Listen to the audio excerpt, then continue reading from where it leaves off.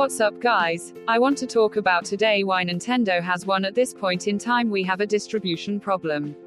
When it comes to the PS5 and Xbox Series X, we are at this point in time where these two behemoths are battling in a way, try to figure this all out. And they're doing a terrible job.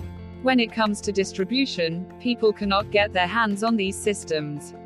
I have never seen anything like this in my life.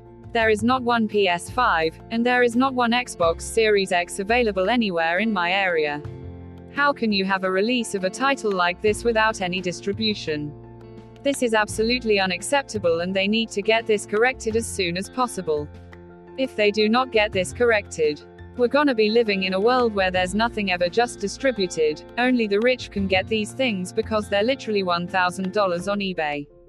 And even if you are rich, unless you're a hacker, and have a bunch of bots, you're not going to beat or get one. So my friends, we are in a big mess here. And the biggest disaster of distribution I have ever seen. When it comes to a gaming system.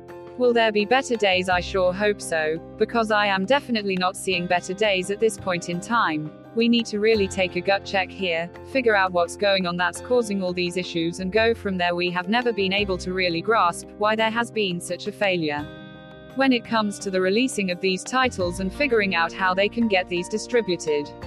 I hope in the future, we will be able to get our hands on a PlayStation 5 and Xbox Series X. However, there is no opportunity at this point. And we have had these systems out for a very long time, they're not in stores. The store should have some type of setup where you can at least go to the store and purchase it. Maybe an advance purchase that would stop people from hacking the system, having a person having to walk into the store and actually purchase it, said like the good old days. And here we are sitting here months out.